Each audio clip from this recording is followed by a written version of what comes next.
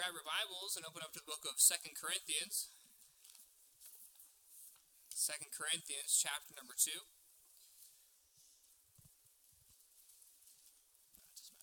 2 Corinthians chapter number 2. We'll read a couple verses. We'll pray. And then we'll dive into it. 2 Corinthians chapter number 2. Verses 1.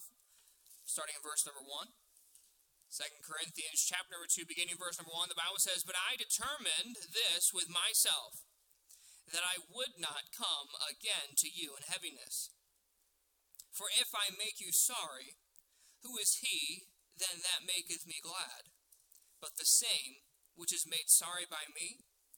And I wrote this same unto you, lest, when I came, I should have sorrow from them of whom I ought to rejoice, having confidence in you all, that my joy is the joy of you all. For out of much affliction and anguish of heart I wrote unto you with many tears, not that ye should be grieved, but that ye might know the love which I have more abundantly unto you." Verse number 5, "But if any have caused grief, he hath not grieved me, but in part, that I may not overcharge you all. Sufficient to a man is this punishment, which was inflicted of many. So that contrariwise ye ought rather to forgive him, and comfort him, lest perhaps such an one should be swallowed up with overmuch sorrow." Let's pray. Dear Father, I thank you for this time, Father. I pray that you'll use me during this time. Speak through me, Father. I pray that you'll push my flesh and push me out of the way, Father, and speak through me and use me during this time. Help us to learn, help us to grow from the message. In Jesus' name, amen. I'm going to switch over to you.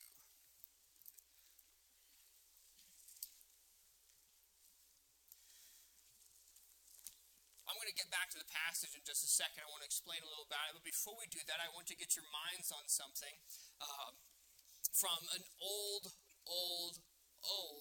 ancient book or poem, ballad, written by an old blind Greek by the name of Homer. In some of his stories and things that he wrote about an event called the Trojan War. I'll give you a quick synopsis of it. The Trojan War started, according to legend, according to Homer, because the most beautiful woman in all the world, her name was Helen of Sparta. She lived in Sparta, because she was Helen of Sparta. Okay? Good job, class. Okay. She was Helen.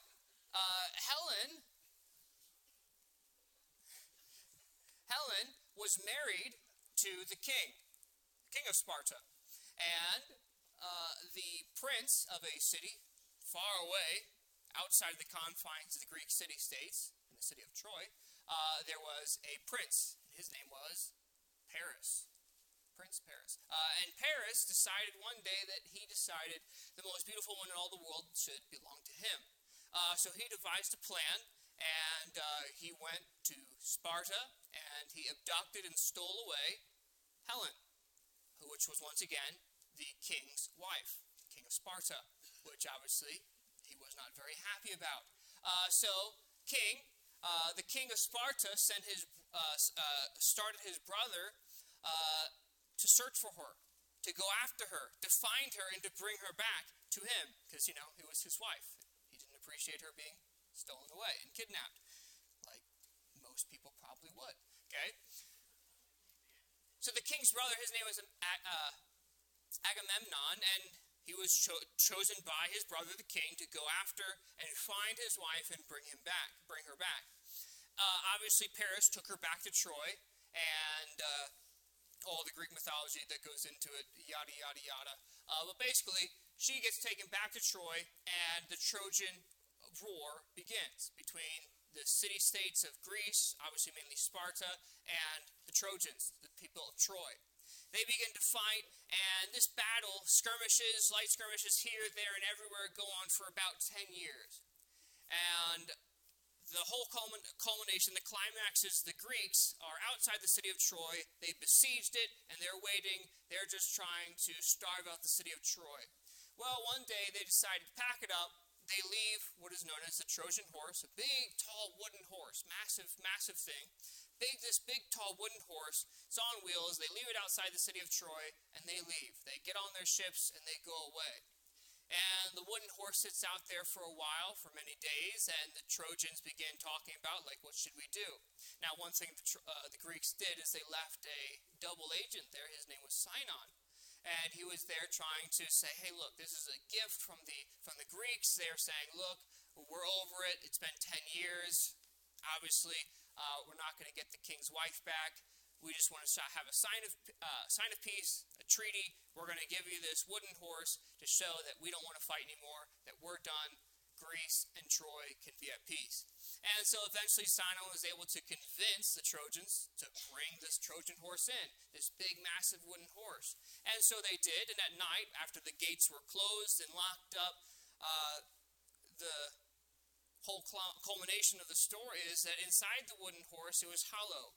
And there were a few of the Greek soldiers hidden away and stowed away inside this horse.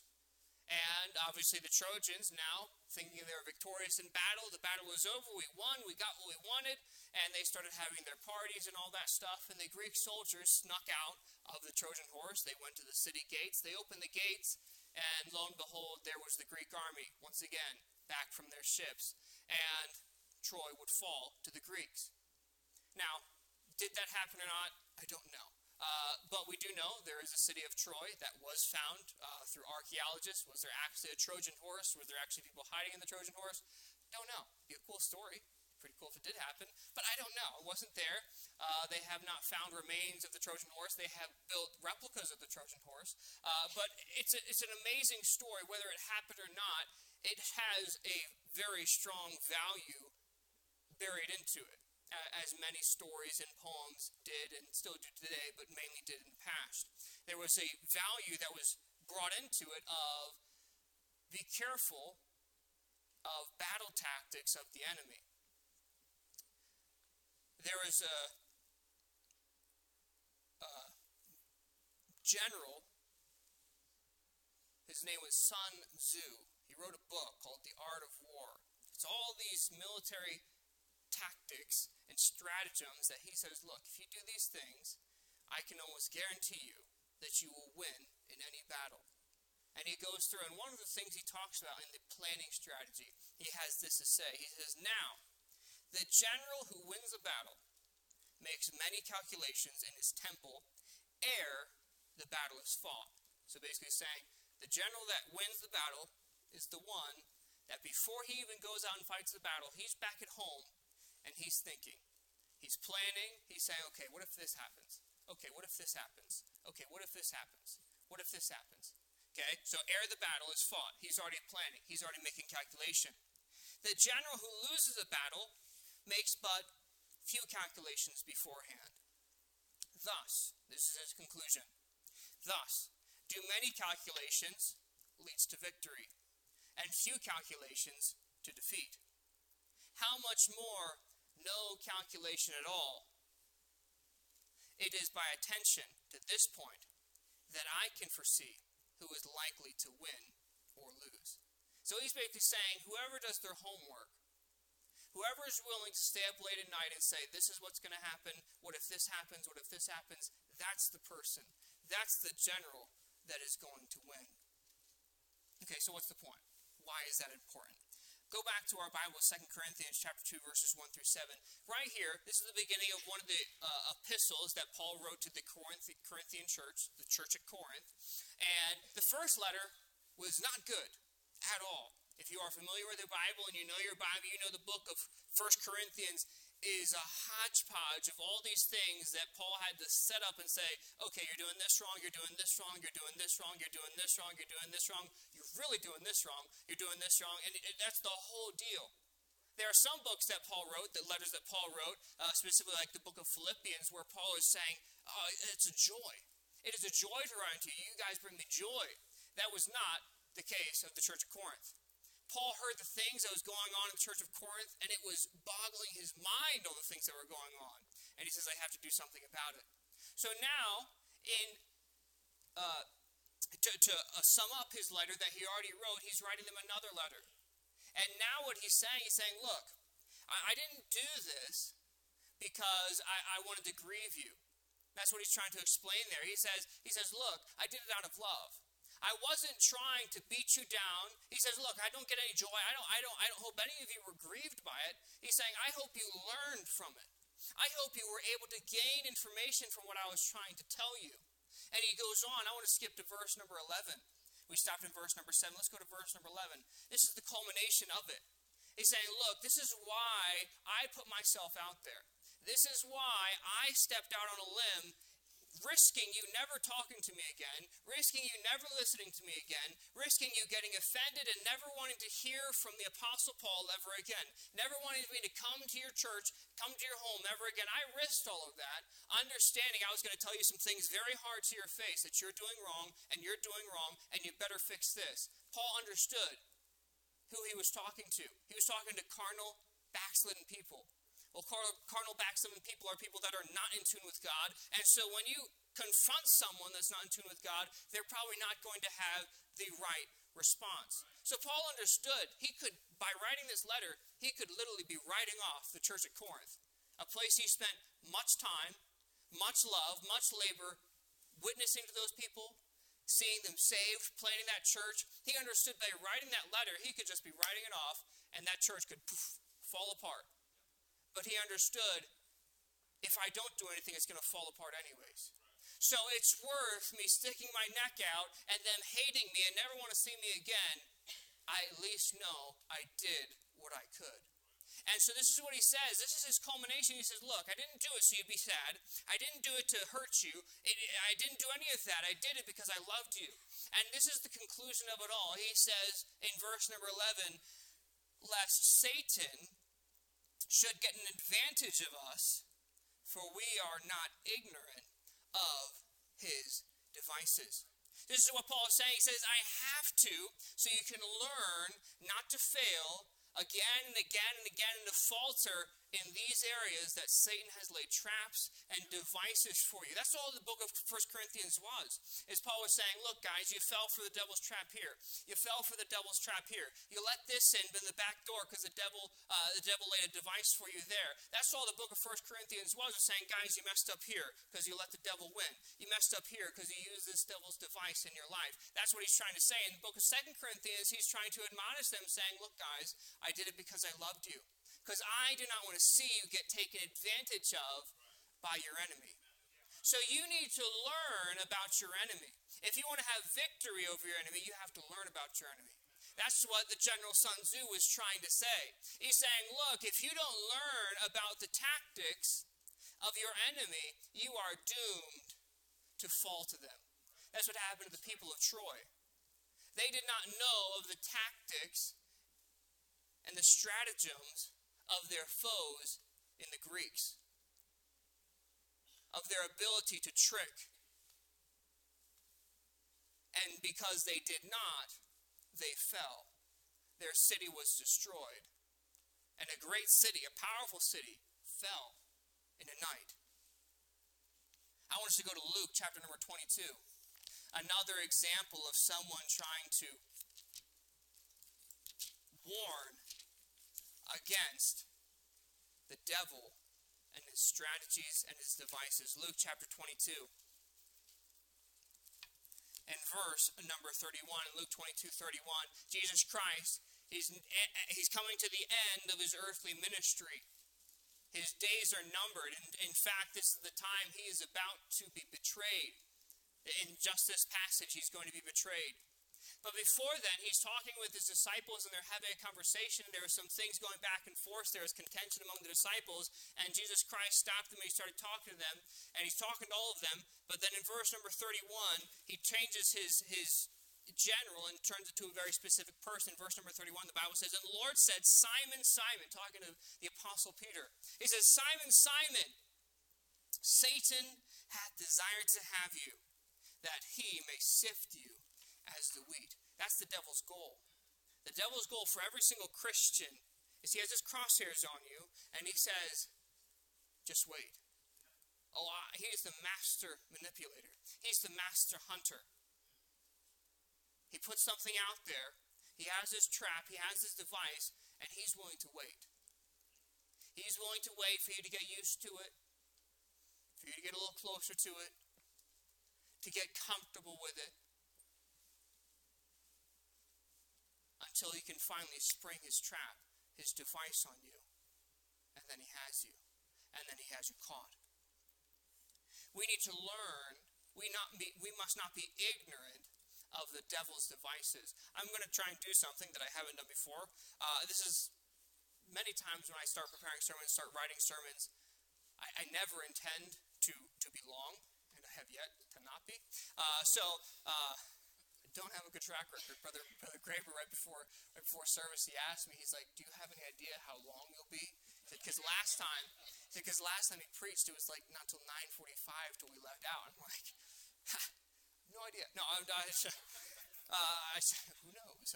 My watch is dead, so all bets are off. Okay, but this message, once again, sometimes I start putting a message together and it just keeps growing and growing and growing. So I'm going to see what happens, but we'll see if this most likely will become a two-part message with next Thursday. But we'll see.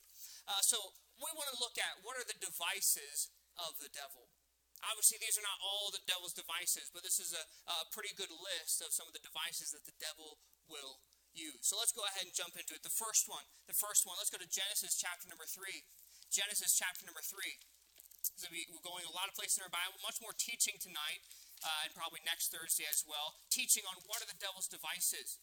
You can only win if you know what you're facing. If not, you're just hoping that blind luck guides you through. That's like walking into a minefield and saying, well, I'll just put a blindfold on and I'll be okay. I can't see it. It's not there. Okay? That's how a child works, you know. If I can't see you, you can't see me. Okay? That's the mind of a child. Okay? If I can't see the minds, then they can't see me. That's just not how it works. That won't be very well.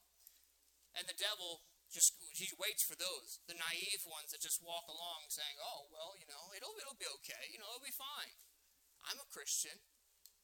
Well, Jesus Christ said to one of his very own apostles, as we just read, Satan hath desired to have you, that he may sift you as the wheat. But what is Jesus Christ trying to say? He says, look, Peter, you are no chance. You have no chance against the devil. He'll eat you up, spit you out, and make you look like a fool. So you need to do your studying. You need to do your homework. You need to protect yourself. Because, Peter, you think too much of yourself. You think you've got it all under control. But the devil, he's got his crosshairs on you, and he's going to rip you to shreds. He's going to make you look like a fool in front of God and everybody. Let us look here. Genesis chapter 3, verse number 1. Now the serpent was more subtle than any beast of the field, which the Lord God had made. And he said unto the woman, Yea, hath God said, Ye shall not eat of every tree of the garden? The first device that the devil is going to use is doubt. Doubt. This is the first time the devil comes to mankind, to God's pinnacle of creation. His first thing that he says is, Yea, hath God said. Doubt. You see, because the devil understands doubting is the crack in the foundation of a home. It's that hairline crack. It doesn't seem like a big deal, but if it's not taken care of, it'll be a catastrophic failure. Yea, hath God said. Doubt is one of the first and most ready weapons the devil will use against you. No doubt. It's one of his most ready weapons. It was the first weapon he used on mankind with Eve. In Webster's 1828, the Bible, the dictionary says, to waver, for what doubt means, is to waver or fluctuate in opinion, to hesitate, to be in suspense, to be in uncertainty, responding to truth or fact, and to be undetermined by it. That's what it means to doubt. It doesn't seem that harsh. I'm just hesitating. I'm just undetermined. Well, yeah, that's all the devil needs. The devil just needs a foothold. He just needs a finger hold in you. And that's all he needs. He just needs the hairline crack. And then he says, I got him now. I've got him now. Many weeks ago, Pastor Bell on a Thursday night taught on faith. Let's go to Hebrews 11, chapter 11. Let's refresh our memory on what he taught us. Hebrews chapter number 11.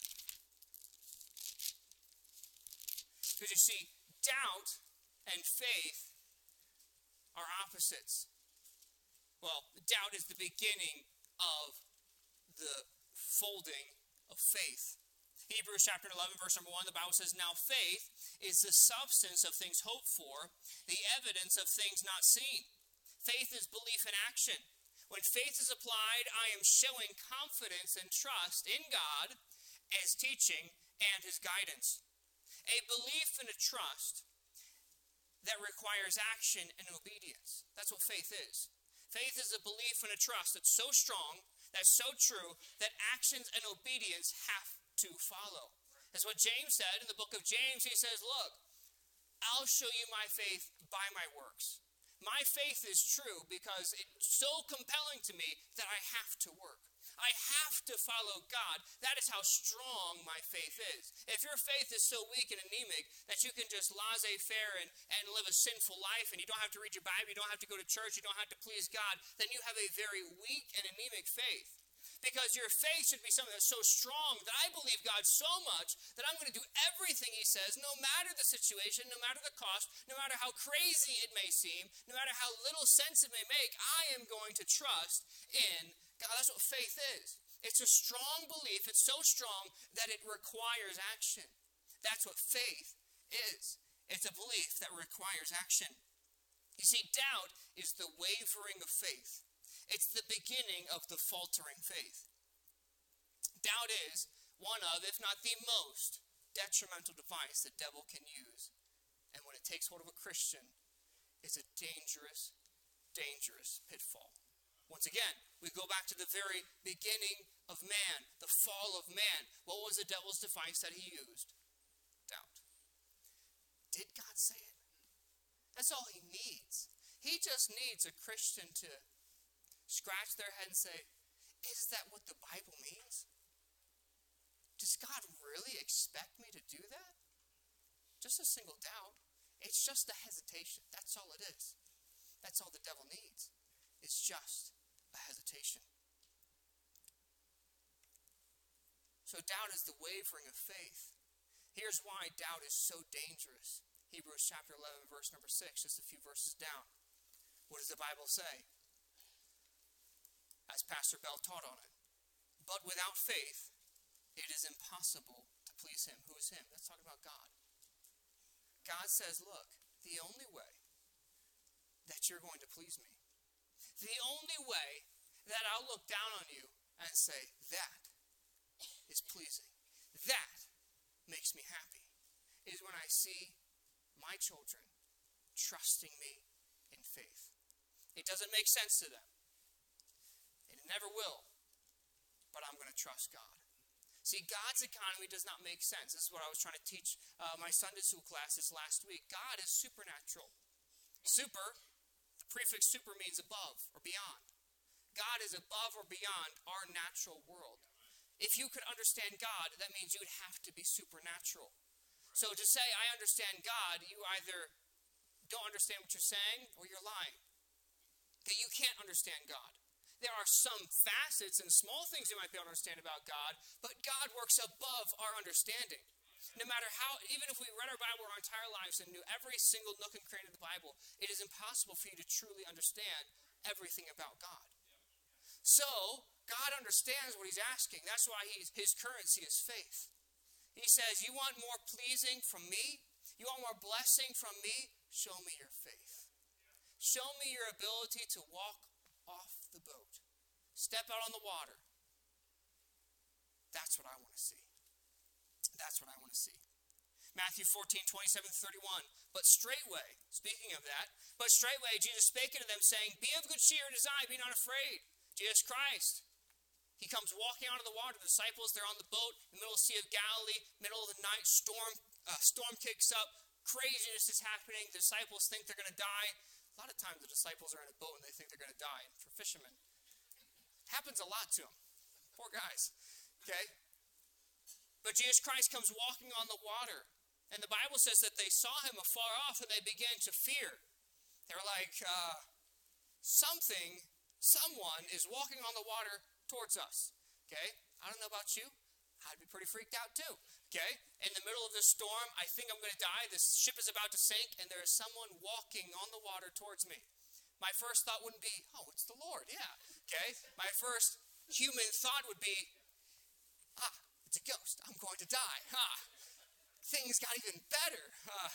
I'm not going to die to the ocean. I'm going to die to a ghost. This is good. So just imagine things that go on. We're irrational people. Okay? At a moment's notice, our brain will go in every direction except for the right one. Okay? As Pastor Bell says over and over again, the worst thing to do in a panic situation is panic. But that's the hardest thing to do in a panic situation, is not panic. Okay? That's our natural go-to thing. Panic situation. I got it. Panic. Okay? But that's not what we're supposed to do. Verse number 28, the Bible says, and Peter answered him and said, Lord, if it be thou, bid me come unto thee on the water. So Peter says, if that's you, Jesus, tell me to come, and I'll do it. Verse 29, and he said, come. And when Peter was come down out of the ship, he walked on the water to go to Jesus. I mean, imagine being the Apostle Peter. I mean, he's a rambunctious guy. He said whatever he thought about. But most of the time, he backed it up. I mean, he did say, I'd be willing to go to the death for you, Jesus. And I mean, he kind of did. He took out a sword and cut a guy's ear off in front of all the Roman soldiers. I mean, probably had a few screws loose. He was a crazy guy. But that's who Peter was. Speak first, ask questions later. We'll figure out the problem after I get my foot out of my mouth. Okay? And he said, come. And to Peter's credit, he did. He said, if that's you, Jesus, tell me to come and I will. And he did. And once again, the storm has not stopped. Jesus Christ has not said, peace, be still. The storm is still raging. So it's not like Jesus Christ came and everything's good now. The storm is still going on like crazy. But Peter stepped out of the boat. And he began to walk to Jesus. But when he saw the wind boisterous, he was afraid. And beginning to sink, he cried, saying, Lord, save me. And then Jesus Christ, and immediately Jesus stretched forth his hand and caught him, and said unto him, O thou of little faith, wherefore didst thou doubt? The enemy to faith is doubt. You will not please God as long as you're doubting, because doubting is the opposite of faith. I've heard people say, well, faith always has a little bit of doubt in it. No, that's not true. Faltering faith does. I can prove it. The three Hebrew boys, Shadrach, Meshach, and Abednego, standing before Nebuchadnezzar, the most powerful man in their day, and they said, we are not careful to answer thee, O king. Okay, that goes to tell me they didn't have any doubt in what they were saying. We're not careful to answer thee. We're not bowing down. God can save us, but if not, what he said, but if not. What they're saying is, look, king, our God's powerful enough, but our God's not our lapdog. We don't snap and say, God, I need you, and God comes running. They're saying, look, our God has enough power to save us. But if he wants to or not is not my business. If he wants to, we'll be saved. If he doesn't, then we're going to be with him. Doubt destroys your faith. Peter, in the midst of a miracle, think about that. In the midst of a miracle, in the midst of miraculously walking on the water, if there's a time that you would not be doubting, I think it'd be the time that you're in the middle of a miracle. Okay? In the middle of a miracle, you're literally walking on the water. Why on earth would you doubt at that time? So don't think so high and mighty of yourself that, I'll never doubt. If Peter was able to doubt while he's literally walking on the water, doing something no one can do, that's physically impossible. Once again, it's one of those supernatural things. It's impossible. He began to doubt. So do not get on your high and mighty horse and say, I'm good. I got it. I'll always trust the Lord. God already knows. It's not going to happen. In fact, in that same passage where Jesus Christ told Peter, he said, Simon, Simon, Satan hath desired that he may have you, to sift you as the wheat. And that's the very same passage in just a few verses down. That's where he tells him, he says, look, Peter. Because Peter says, look, I'm not going to do it. He's not going to get me. That's when Jesus Christ looked at him and said, look, the cock's going to crow 3 times. And you're going to deny me 3 times before that happens. See, Jesus Christ knows who we are. He knows who he's dealing with. He understands our ability to falter. See, to doubt is to forget to pray. The Apostle Paul told Timothy, he said, I would that men ought always to pray. That's what he says in 1 Timothy chapter 2, verse 8. He says, Timothy, I would that men would always pray. Always pray. That's our access to God. That's our ability to talk to the Father. When in doubt, I should go to the Father. I need to talk with the Father. The devil's device of doubt. Well, doubt brings us to the very next device, which is if doubt goes unchecked. If your doubt does not get quelled. See, Peter, his doubt was quelled because Jesus Christ grabbed him. His doubt didn't stop because he all of a sudden got his marbles together and he was good to go. No, Jesus Christ came and grabbed him. The Bible says Jesus immediately stretched forth his hand. See, doubt going unchecked brings forth disbelief. Disbelief is the fruit of doubt. Let's go back to Genesis chapter number 3. That's our example of doubt. Once again, the first time it happened, the devil coming in, destroying God's creation. First thing he says, yea, hath God said, planting the seed of doubt. Well, Adam wasn't there to watch over his wife, and the Bible says so. Once again, back in the book of 1 Timothy chapter number 2, the Bible specifically says Adam was not deceived. Eve was the one that was deceived. Adam was not deceived. So we see there in verse number 1, yea, hath God said. Go down to verse number 3. But of the fruit of the tree, this is what Eve is saying here, the woman said unto the serpent, we may eat of any fruit of the tree of the garden. But in verse number 3 she says, but of the fruit of the tree in which the midst of the garden, God hath said, ye shall not eat of it, neither shall ye eat it, lest ye die. Verse number 4, and the serpent said unto this woman, ye shall not surely die. See, doubt that goes unchecked turns into disbelief. See, doubt is just a hesitation. It's not. It's meaningless. It's harmless. I'm just thinking about it. Okay? It's just an undetermined moment. It's just a moment of hesitation. That's all it is. True. But a moment of hesitation can lead to a lifetime of disbelief. That's what happened with Eve. That moment, that singular moment of hesitation, that singular moment of doubt, changed the entire course of human history. In that singular moment, verse number 5, for God doth know that in the day ye eat thereof, then your eyes shall be opened, and ye shall be as gods, knowing good and evil. And when the woman saw that the tree was good for food, and that it was pleasant to the eyes, and a tree to be desired to make one wise, she took of the fruit and did eat. That's all it took. Not even 3-hour consultation with the devil. Just 2 or 3 sentences, and that's all it took. That's how quickly doubt can turn into disbelief. So once again, don't think too much of yourself. That momentary doubt can turn to disbelief very quickly. The disbelief. Disbelief is the final form of doubt. Doubt that is not combated, that is not replaced with faith, will turn into disbelief. Matthew chapter number 13. Well, what's the big deal with disbelief? What's the big deal with not believing? Well, first off, you don't have faith. And we've already established that if you don't have faith, then you will not please God. God's saying, I will not be pleased with you at all. There is no way, shape, or form I will be pleased with you if you have doubt. That is a promise of God. That's what he said. But without faith, it is impossible to please him. Well, the Bible goes on to talk more just about belief. Matthew chapter 13, verse number 58, the Bible says, and he, this is talking about Jesus Christ, and he did not many mighty works there, this is his hometown, because of their unbelief. See, not only do we stop God from being able to rain down his favor upon us, God says, look, I will not show you my ability. I will stop working in your life.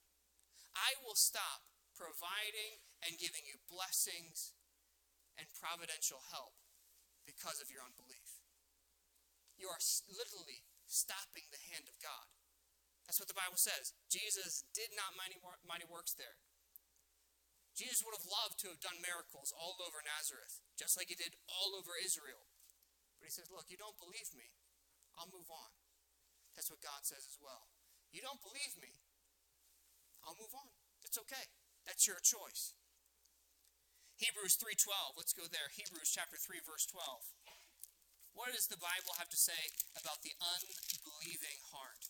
The heart that is in disbelief. Hebrews chapter 3, verse number 12. The Bible says, take heed. Listen up. Pay attention. This is what it's saying. Take heed, brethren, lest there be in any of you an evil heart of unbelief in departing from the living God. That's what God thinks of the unbelief. He says, look, if you have unbelief, God says it's an evil heart. It's wicked to the highest degree. It's evil. You're departing from the living God. When you have unbelief, when you let that doubt fester and turn, God says, it's evil. It's as if you're just leaving me behind. That's how God looks at it. He says, you've left me behind. In departing from the living God. God has no patience, no understanding for disbelief.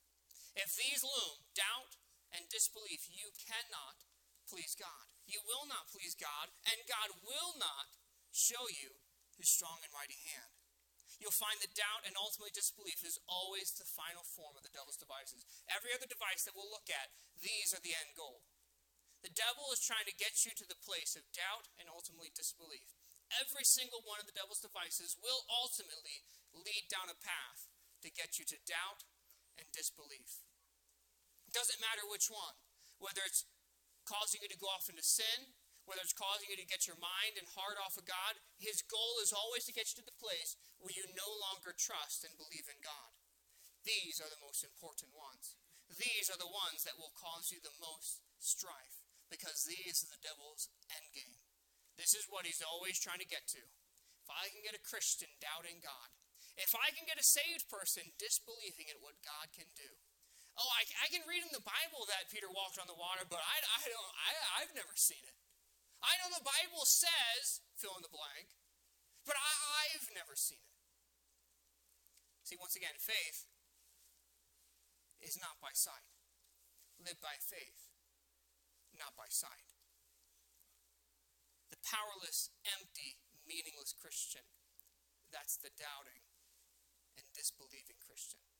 You're empty. You're meaningless. How more meaningless could you get? You bear the name of Christ, and you don't even believe in his ability. You're meaningless. You're empty. You're powerless. You're powerless with God. You're powerless with man. The disbelieving and doubting Christian. The next device of Satan. Disappointment. Disappointment is a letdown. The feeling that is left when expectations are not met. Webster's 1828 defines it as this: defeat or failure of expectation. I had a thought of how it was going to go, and it didn't go that way. That's a disappointment. It's a defeat or failure of hope or a wish or desire or intention. A miscarriage of design or plan. That's what it is. It's just, I had an expectation it was going to look like this, and it didn't turn out. That's a disappointment. That could be a very small thing. That could be a very big thing. It's very wide in range. But it's just a letdown. Boiling it down, it's a letdown. I thought it was going to be like this, but it turned out like this. That's a disappointment. Disappointment is common. And common meaning, it's common to all men. Every man will face disappointment many times. Disappointment is common. And anyone who is honest will admit that many times in their life, they have faced many disappointing times. Romans 8:28. You probably know it. Romans 8:28, the Bible says, and we know that all things work together for good, and we usually love to stop there. The promise of God always has a prerequisite. There's always a prerequisite to the promise of God. God says, I want to do this for you, as long as you do this. The prerequisite of the promise is, here's the promise, all things, every single thing. All means all. All things work together for good. What's the prerequisite? To them that love God, to them who are called according to his purpose. God says, you do those two things, everything, no matter how bad, how bleak, how dark it may seem, everything will work out for good. If you love me, and you're doing your best to follow my daily will, what I tell you to do, what is the will of God? Well, God tells you, it literally says in the Bible, for this is the will of God in Christ Jesus concerning you.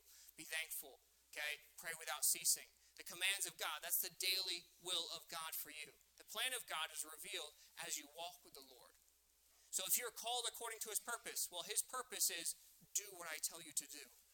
You love me, and you do what I tell you to do, I promise you, 100% money-back guarantee from God himself. You do those two things, doesn't matter how bad it may seem, doesn't matter how unimaginable it may be, God promises all things work together for good. That's God's promise. The thing to remember, the wise Christian, when they're faced with disappointment, understands this is an appointment from God. That somehow, some way, God has good for me in this.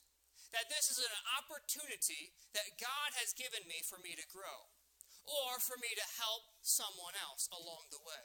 That is the wise Christian. The wise Christian looks at the disappointing times, the times when they're let down, the times when things do not go the way they thought it was going to go, no matter how big or how small. They say, okay, what can I learn from this? How can I grow from this? What does God have for me? Because I know I love God, and I know I'm doing everything I can to follow his will and to do what the Bible says, so I know God's in control. And you know the wonderful thing about it is when you love God and you do what God wants you to, you know it's not the chastening hand of God. You don't have to sit back and look in your life, okay, what did I do wrong? Okay?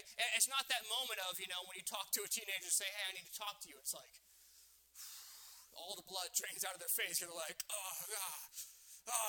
do they know? Do I know about what? Depends. How much do you know? Okay.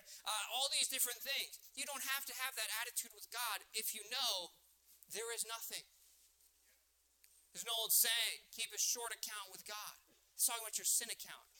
Basically meaning, it is my goal to make sure there's nothing between my soul and the Savior. I want to make sure if I do something, I get it taken care of. I go to God and say, God, I know it's not going to keep me from heaven, but it's going to keep my relationship with you not what it should be. And it's not worth it. That's all God wants. He says, look, if you love me and do what I want you to do, and Jesus Christ even himself says, if ye love me, keep my commandments. So they're really one and the same. To them that love me, to them that are called according to my purpose, it's really one and the same. If you do love me, I'll know if you do, because you'll be doing what I tell you to do. Disappointments are an advantage to the Christian for them to grow, or for them to help someone else along the way. But the devil will try and use disappointments to cause us to stumble and doubt God. It's a true thing. Look at Job. When God brought up Job to the devil says, look, God, Job is only listening to you. Job only follows you. Job only praises you because you've been so nice to him. Look at all the stuff you gave him. He's one of the richest men to ever live. Look at all his stuff. And the devil says, I think if you take away those things, he's going to show his true colors. I think he's going to show you what he really thinks. He's going to tell you what he really thinks. So God said, okay, go ahead. Try my servant. So he did.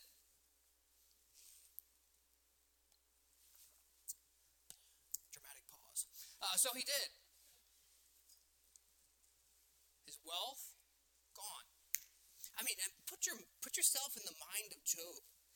The Bible says that one after another, they just kept on coming.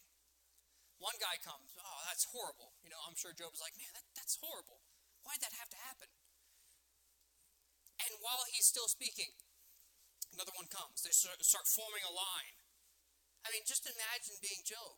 Like, the bad news cannot even finish being said before more bad news is right there for him.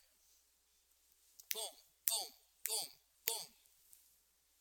Over and over and over. This keeps on happening and happening. And the devil says, you wait. It's going to happen. Okay, I don't know about you. I don't think any of us have had more disappointment than that. You think everything's going good, and then major disappointment. I mean, talk about letdown. Okay, all of your camels, they're all gone. And all the servants that you had, they're dead. Okay, all of your cattle, they're all dead. All your servants, they're all dead. I'm the only one alive. Domino after domino falls. Boom, boom, boom, boom. Kids, they're all dead. Just like that. All of them. All your kids. All your adult children.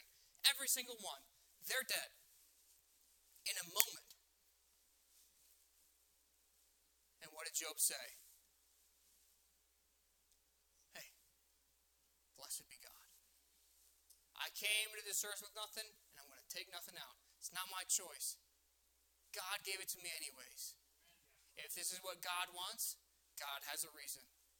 Blessed be the name of the Lord. I mean, talk about faith. Talk about someone that knew how to deal with disappointment. And the devil goes back to the Lord and says, I still think you're being too nice to him. His health. You take away his health too, then he's really going to let loose. He's just letting it fester for now. But when you take his health, he's going to let it fly. And so God said, okay, go ahead. You can't kill him, but take his health.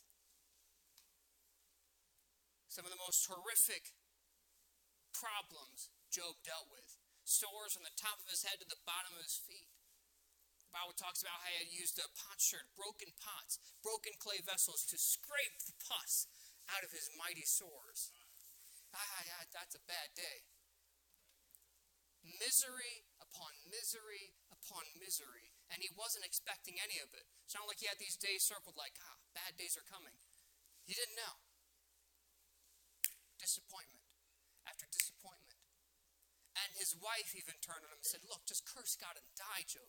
It's not worth it.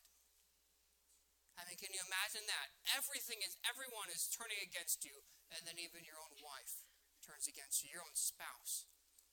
Your friends begin to attack you. And Job had the wherewithal to say, look, you speak as one of the foolish women.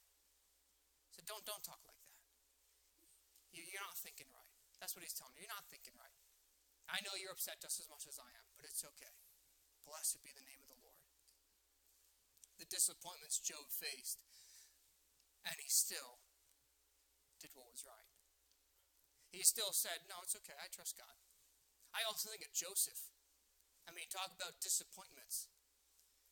I mean, your own brothers. I mean, I know there's brotherly adversity, but I mean, this is a new level. His own brothers gang up on him, throw him in a pit, and sell him into slavery. I mean, I understand brotherly competition. You don't like your brother and all that. The younger brother, he's the favorite. I know, okay? We're perfect. What can I say? But I mean, sold into slavery? I don't know, maybe my siblings thought about it. I don't know. Okay? Sold into slavery, that's pretty bad.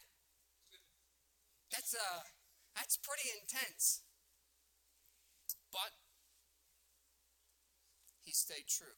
He was lied about by his master's wife and thrown into prison. And he stayed true. He was forgotten about after he did something he didn't have to do. And he stayed true.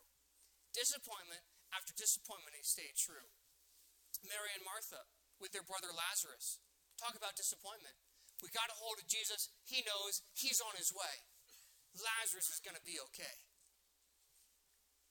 But then Jesus doesn't show up. And then Jesus doesn't show up. And then Jesus doesn't show up. Way past the time that they thought Jesus was going to be there. Talk about a disappointment. You talk to Jesus Christ. I talked to God. He said he was coming. It's going to be okay. But then he dies. That's a disappointment. On the highest level. Because you expected God to do something and God didn't do it. Disappointment. They were disappointed with the reality that they faced. When disappointments come, the questions need to be answered of Romans 8:28. Do I love God? According to the Bible. Not according to my standards of love. According to the Bible. If you love me, keep my commandments. Am I called according to his purpose?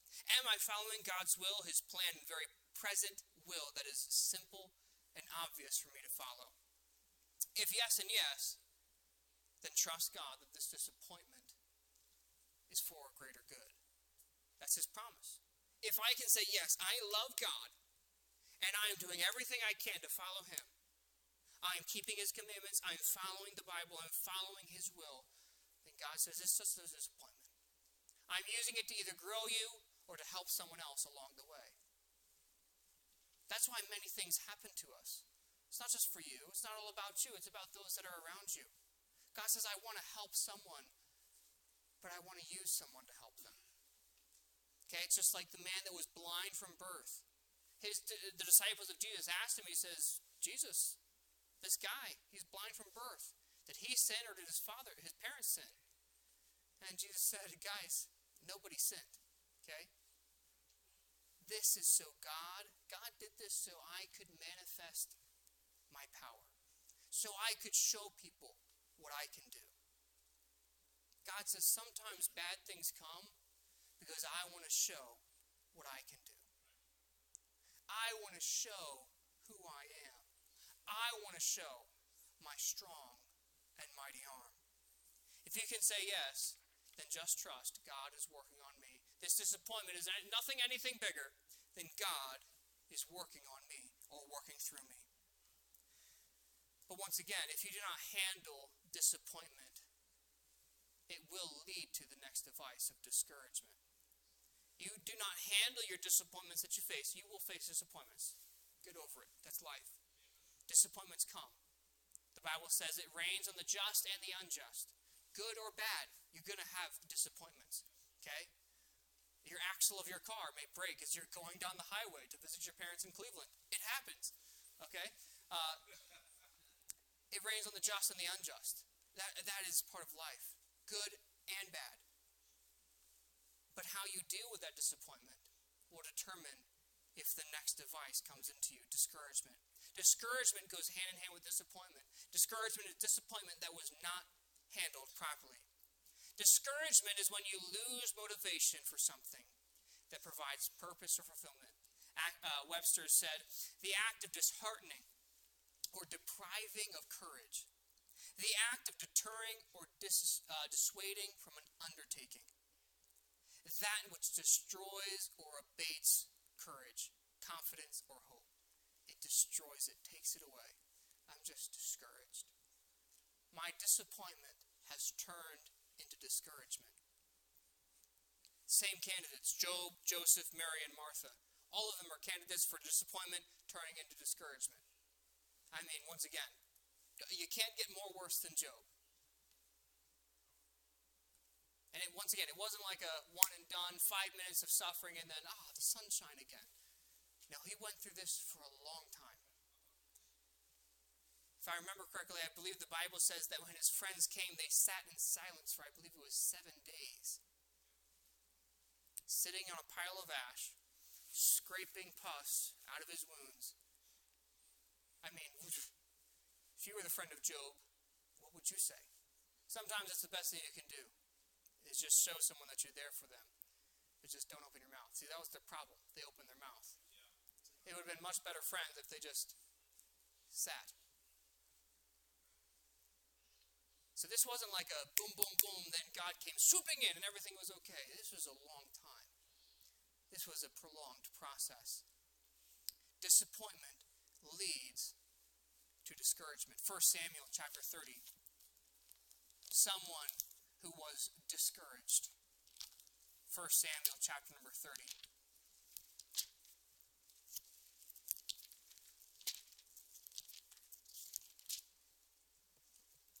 Verses 1 through 6, the Bible says, "And it came to pass when David and his men were come to Ziklag on the third day that the Amalekites had invaded the south and Ziklag, and smitten Ziklag and burned it with fire." Okay, so just to give a rough background of what's going on here, David and his followers, his men that followed him, they are now down in the country of Philistia. They are out of Israel. Saul is still on a tirade trying to get after David, trying to get after his men. And so they said, look guys, we've got to get out of here. And so they went down to Philistia, and they're living there now. So they lived in the city of Ziklag. Okay, so basically David and all his men, they went over because the Philistines were about to fight the Israelites, and they called all of them in. They said, look, you've got to come here too. And then they said, you know what? I don't think it's a good idea to have David on our side because we really don't know if we can trust him. That's probably not a good idea to have his army in the middle of our army while we're fighting the Israelites, just in case this was a big ruse the whole time to try and capture us. So the other princes said, go back home. We don't want you to fight with us. So this is where the story comes in. While David and his men were gone, the Amalekites came to Ziklag, where they lived, and pillaged it. Verse number 2, "And he had taken the women captives that were therein. They slew not any, either great or small, but carried them away and went on their way. So David and his men came to the city, and behold, it was burned with fire, and their wives and their sons and their daughters were taken captives. Then David and the people that were with him lifted up their voice and wept until they had no more power to weep. And David's two wives were taken captives, Ahinoam the Jezreelitess, and Abigail, the wife of Nabal the Carmelite. And David was greatly distressed, for the people spake of stoning him, because the soul of all the people was grieved, every man for his sons and for his daughters. But David encouraged himself in the Lord his God." Understand the situation that David is in. David has his men that followed him. Now, yes, most of these men, they followed him originally because they had nothing better to do. Most of these men, if you look back where they came from, most of them were poor. They were convicts or things like that. Their life was already awash. Some of them, though, had been with David even from the beginning. Some of his family, they didn't come from poor backgrounds. But they have decided to stake it all with David. They said, David, we'll follow you. We'll even go into the enemy's territory if that's where you think we need to go. They followed David everywhere. Brought their families, brought everything they had. So understand, these men have sacrificed everything for David. They've literally sacrificed their lives. They said, David, we'll go wherever you go. We'll take our families there. We'll go because we believe you are the anointed of God. We're going to follow you, David. So understand, they've given David everything they've got. And they're down here. And I have no doubt that many of them had their questions and their qualms about going down to Philistia. But they're here now. And while they're gone, all of their families get captured and stolen away. And they get back, and just imagine the heartbreak. You've already given everything up for David. The one thing you had left, your family. That's all they had left. That's all these men had left. For the past months and years, these men had been on the run nonstop from King Saul. That's all they had was their family. And now, their family was gone. That's it. Come back to a smoldering pile of ash. Can you imagine walking in to the city and seeing that? You've already given up everything for David. And now the one last thing you hold dear is gone. Your wives, children, sons, daughters, they're all gone. No one was left. The Bible is very explicit. Then the people that were with him lifted up their voice and wept until they had no more power to weep. They had cried every bit they could cry. There was no more. They physically could not cry anymore. That is very far into sadness and discouragement. That's probably nigh on to depression. You cannot cry anymore. That's how intense it was. And in their moment of discouragement, blind with rage probably, they said, we've given everything for David, and this is what we get. This is David's fault. We shouldn't even be here. We should still be running around Israel. We shouldn't be down in Philistia. We shouldn't be down with the Philistines. And they even spake of stoning him. This is the man they've sacrificed everything for. The man they've pledged their lives to. And they've gotten to the place where they were even debating and speaking of saying, you know what, let's just kill him. I'm done with this. I've lost it all. So you're in the men's mind now. Think about David. Everything they've lost, he's lost as well. But not only that burden that he bears, he also does bear the burden of, he knows these men have sacrificed it all for him. And he knows it's me.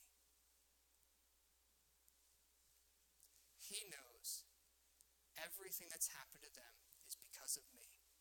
They chose to follow me. And because they followed me, now their families are gone. For all they know, they could be dead. So just imagine the weight that was on David's shoulders. The discouragement that he faced. But the resolute strength of David. Facing that adversity. And he's able to say, you know what? I've been in some hard situations before. I'm going to trust God. But David encouraged himself in the Lord. You know, we like to use that real quickly. Oh, David encouraged himself in the Lord. No, really think about what David had to do here. The immense pressure and power that he was under. From himself, from his men, regret. And he said, you know what? God's got me through things before. I wonder if he thought about when he was a teenage boy, the lion and the bear. I mean, come on now. A lion and a bear he killed as a teenager. By himself. Didn't have a gun. Just his slingshot. That's it. Just his stone and his sling. That's the only weapons he had growing up. And he killed a lion and a bear.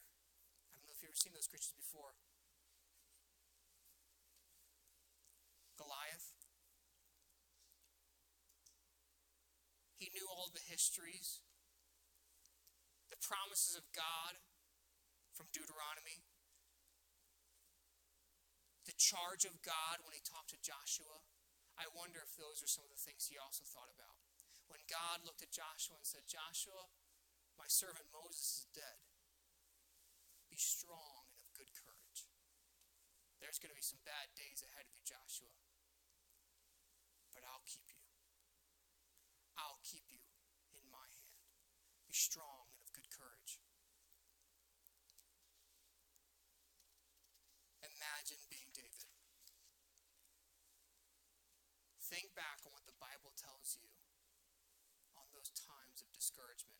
I've been disappointed, but the disappointment is so strong, I just cannot get over it.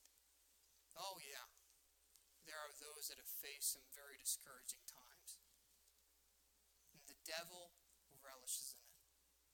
He sits back and he enjoys seeing Christians, children of God, suffering in disappointment and discouragement.